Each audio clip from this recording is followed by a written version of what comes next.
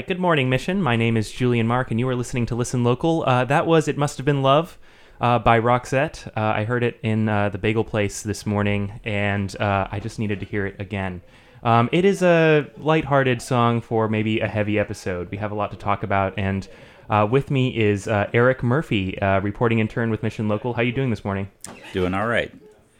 Eric, you have been covering kind of an intense story, an eviction of a mother of 5 at Valencia Gardens, a public housing facility, if I'm not mistaken. Yeah. I guess, anytime that, there's an eviction of, a mother of 5 children, it's questions, sort of abound. What's going on? How did this, is this justified? When did this begin? How did this all sort of go down? Yeah, so Chantel McClendon, she's been living at Valencia Garden for more than a decade. She has 5 children there, and in late 2017, she got served her first eviction notice. And Valencia Gardens, it's a public housing complex with a lot of folks who rely on SSI or poor working families who live there. And the property management company, which is called the John Stewart Company. Well, let me just stop you there. Sure. And I may have put you on the wrong path. How did this come to a head? I mean, why are we talking about it now? What actually, how did this sort of happen? And why did it make it into the newspaper? This last couple of weeks. Yeah, she's her property management company has sued to evict her. Okay, I see. Yeah, and so she has been on trial since last Thursday. The trial's been split into 2 parts. So right now, there's a judge trial. She's, just having the trial in front of the judge, and then he can decide whether she has the right to stay in her apartment or he can send it to a jury trial. I see. And so, I guess now, what is going on here? I mean, what is going on with McClendon? I mean, yeah. So she's gotten 7 eviction notices since late 2017, and has been sued for eviction 3 times by her property management company since then. Basically, it's been a permanent state of housing limbo for her since late 2017. So, but why are they evicting her? So there's been a variety of reasons for the different notices. It began with asking for a payment of back rent. There's been issues that relate to parking in, they call it a red zone there. There's been recertification paperwork issues. And then the big issue, which this trial is about for the most part, is an unauthorized occupant has been staying at the apartment, which is the father of 3 of Miss McClendon's children. And he has been staying at the apartment since around 2016. And now the property management company is sort of enforcing their rule, which is guests are not allowed to stay more than 14 nights in a year, and he's been staying on a consistent basis. So it sounds like what is at issue here is not necessarily the late rent payments and some of the other, I guess you would call them smaller things that have been building up over the last couple years, but more this one issue about the unauthorized guest, the father of the I think that's the key issue, although in this complaint there were 32 different charges given in the complaint against McClendon. Some of those are a little bit more frivolous, like you say. 10 of them related to alleging that there were other unauthorized occupants in addition to this guy, and the evidence for that was a single piece of mail that had arrived with somebody else's name on it. That was all they were able to produce? Yes, that was the only evidence they had that somebody was occupying the unit.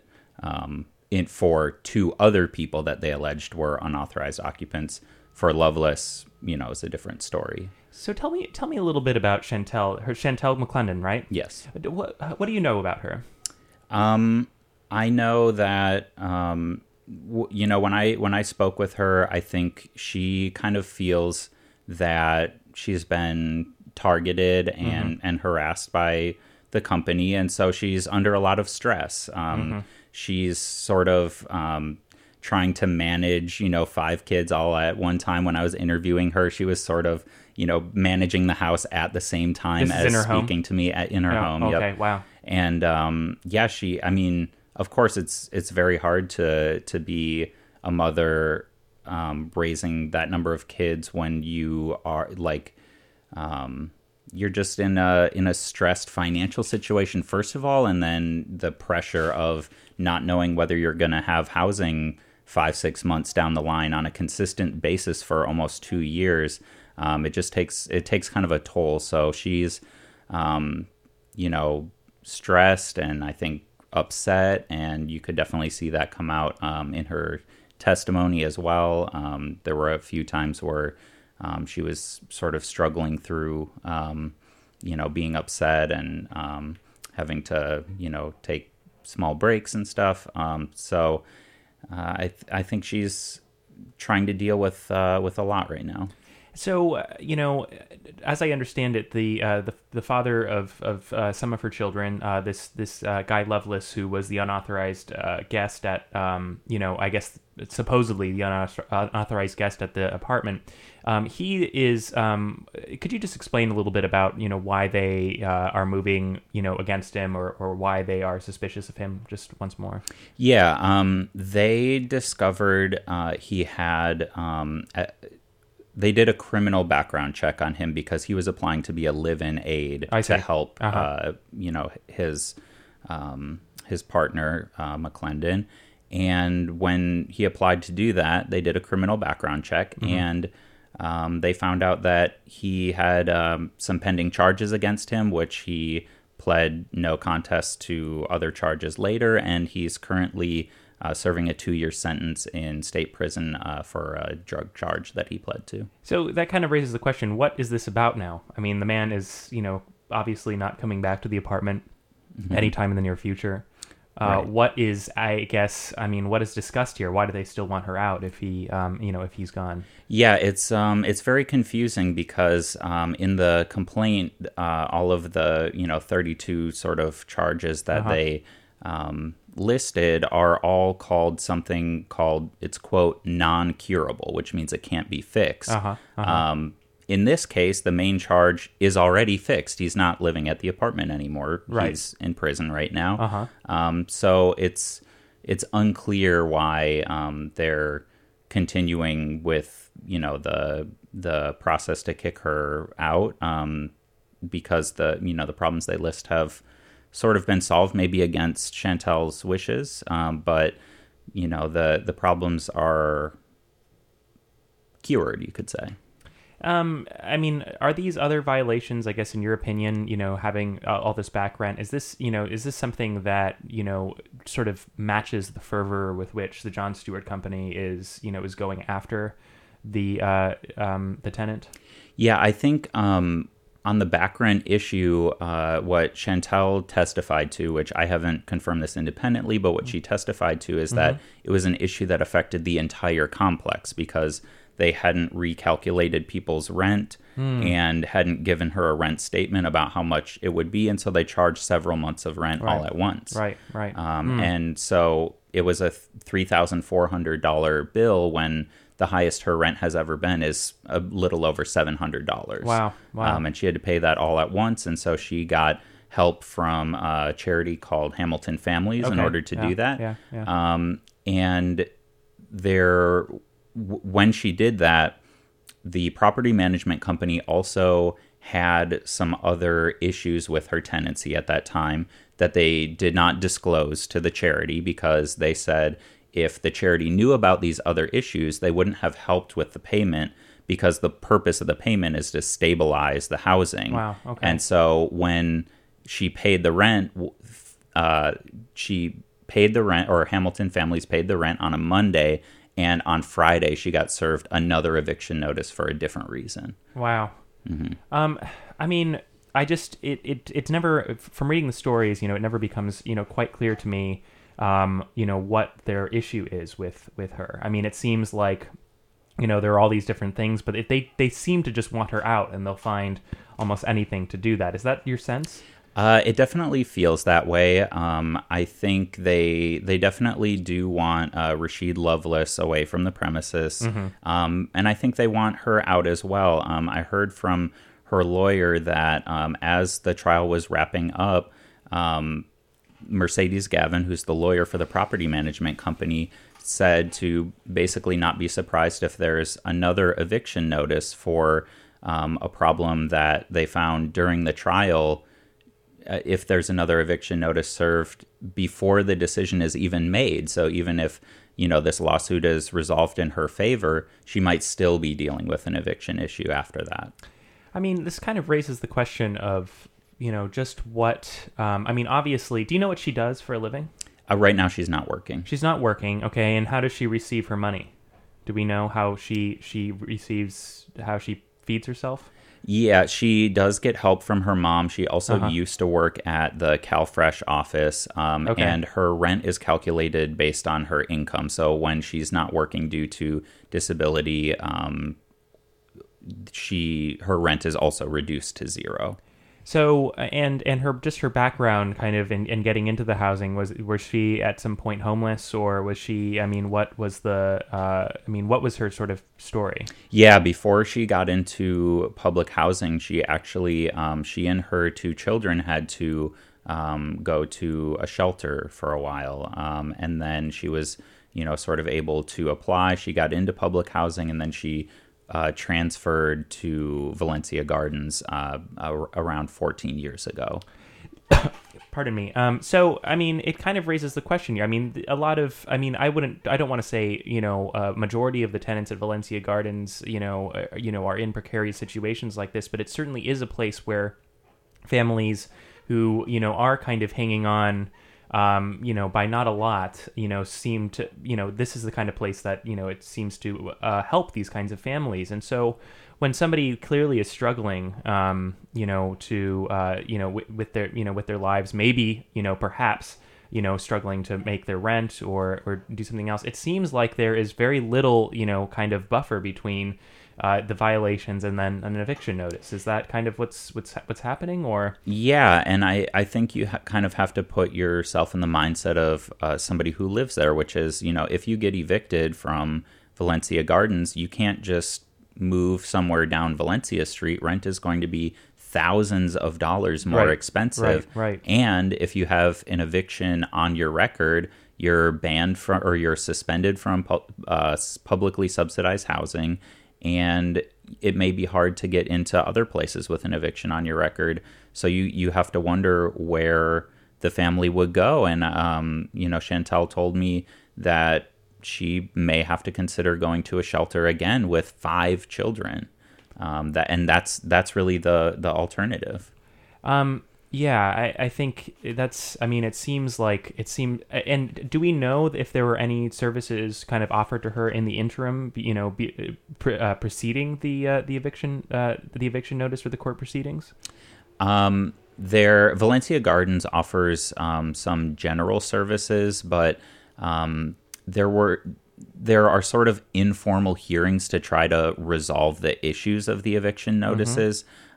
For example, during one of them, the property management company, during one of the hearings to try to resolve the unauthorized occupant issue, management told Lovelace, the unauthorized occupant, that he could apply to be a live-in aid, and that would solve the problem. Right.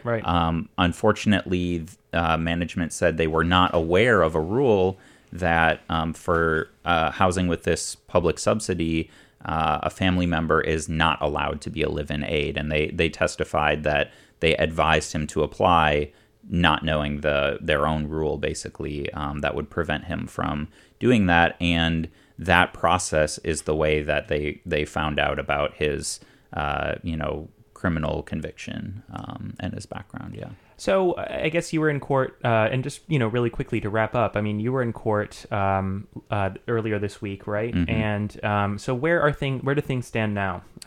Yeah. Yeah, so the trial portion is over. The lawyers have several weeks to prepare some briefs. That's going to go into August, and then the judge is going to make a decision from there that could, resolve things in Chantal's favor. That could, go to a jury trial, which would mean a lot more delays. But, even if it's resolved in her favor, like I said, there may be another eviction notice coming. So I think in either direction, it's there's going to be a lot of uncertainty for her and her family. Still, though, I mean, just with the proceedings, she is right now allowed to stay, and she cannot, and, a sheriff cannot, while a trial is going on or while litigation is going on, there is no way a sheriff can actually remove her from the apartment. Right? That's correct. She's staying in her home right now and will be for a while. And just the last thing, I mean, how did she look, in the courtroom the other day? Yeah, I mean, she's definitely under stress. She was definitely, I don't know if combative is the right word, but she was, she's fighting for her housing. So she was, you could say, a little defiant, maybe a little frustrated with especially the opposing attorneys questioning her, right. Sort of, tense on the stand. And yeah. Just somebody who is basically at risk of losing their home. Right. It sounds like. Yeah. And having to be in a courthouse, which is, like the least fun place in the world. Yeah, definitely. Can confirm that. All right. Well, we're going to take a short break. And when we're back, we'll be talking about Davon Hahn, the young man who was shot and killed in the Mission earlier this week. We'll be back. Lay a whisper on my pillow.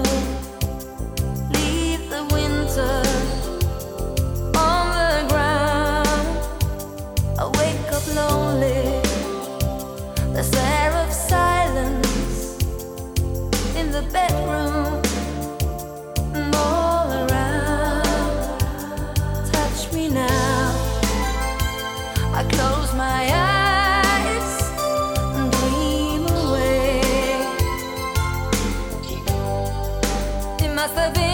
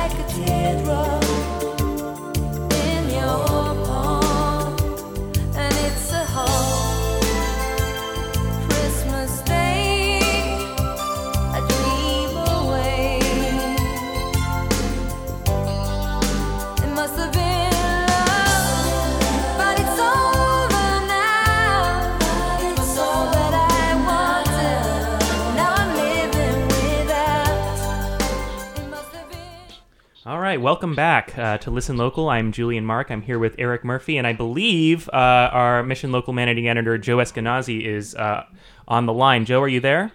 I can hear you. Okay, good. We can hear you too. Earlier, I think it was it was last Monday, July 8th, that 15-year-old Davon Hahn was shot and killed on 24th and Cap Street. Hahn was a student of Lincoln High School and considered in many ways a rising star in a gun violence prevention group, and generally a very good kid. Joe, we wrote a story about this, and in our initial sort of breaking of the shooting, we called Hahn a child in the headline, and I believe you wrote that headline. And I guess what was the reaction to that?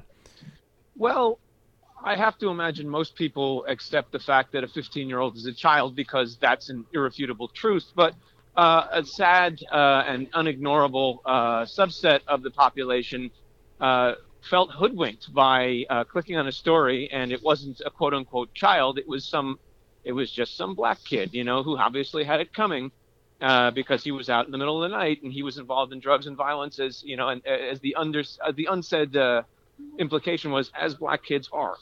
And there was, I think it crossed the line from veiled racism to just racism, because there was a denial, and a lot of people came up with nifty, bogus definitions of what a child is and isn't. That 9 years old is a child, and 12 years old is an adolescent, etc.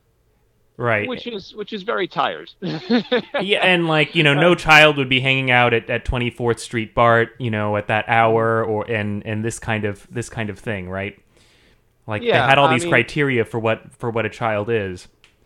I mean, and also, as people referring to it as black on black crime when we have no idea who pulled the trigger.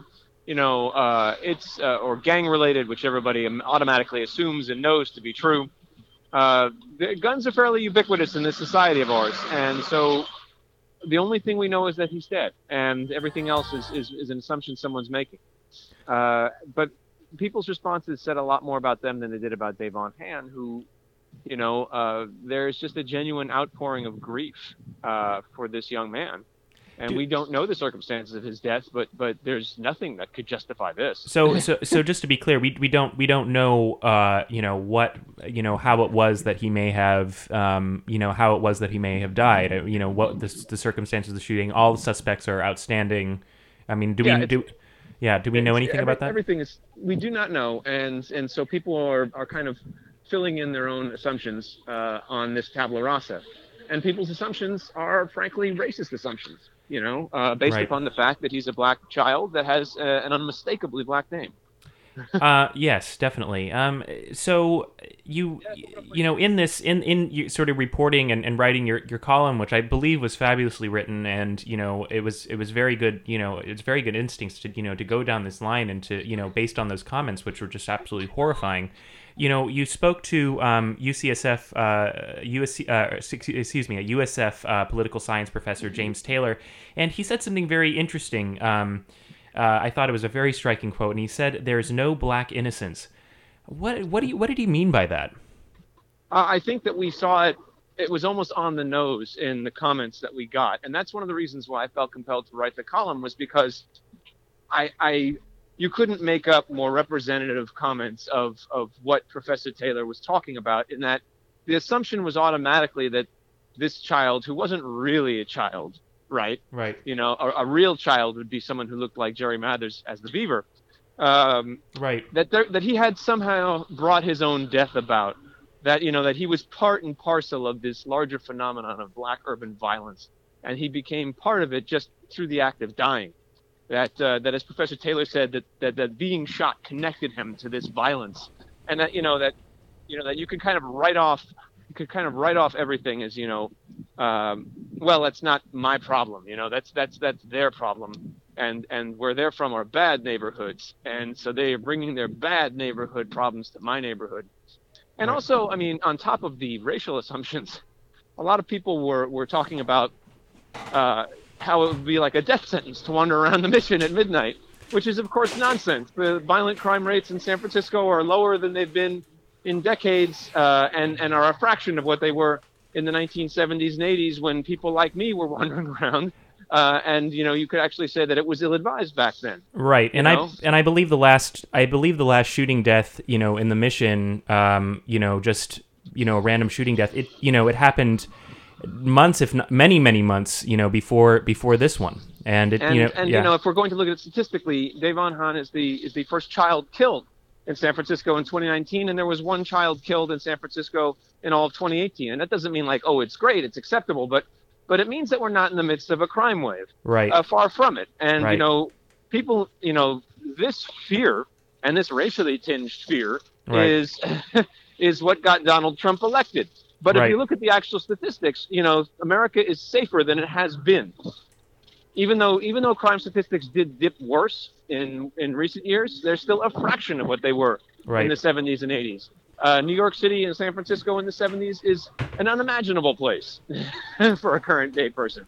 Right. And so, what else, in your conversation, with Professor Taylor, stood out to you?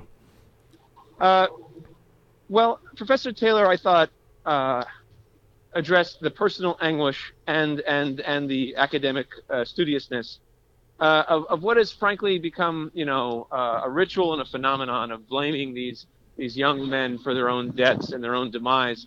And I feel bad about it because it takes away from all the individual qualities that Devon Han had, which is why I'm glad that Annie Berman wrote a really moving tribute to him that, through the eyes of his friends. Right. And again, even if he made a mistake, which we have no idea if he did, it should not be the totality of his public existence. It's just a real shame. And I want to also say that some of the people, at least one person who left an insensitive comment, apologized to me privately and asked me to take it down. And I did, because there's a room for learning here.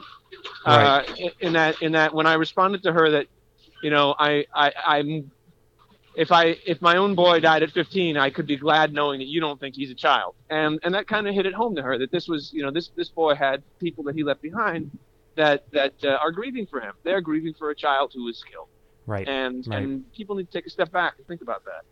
Yes, I think yes, definitely. Definitely. Thank you, Joe, for pointing that out for us. We are actually nearing the end of our show, but thank you for joining us by phone. I'll see you later today. And Eric, you absolutely will. And thanks for having the show. I'm sorry I couldn't be there in person. Oh no, it's okay. And Eric, thank you so much for being with us. Thank you for having me.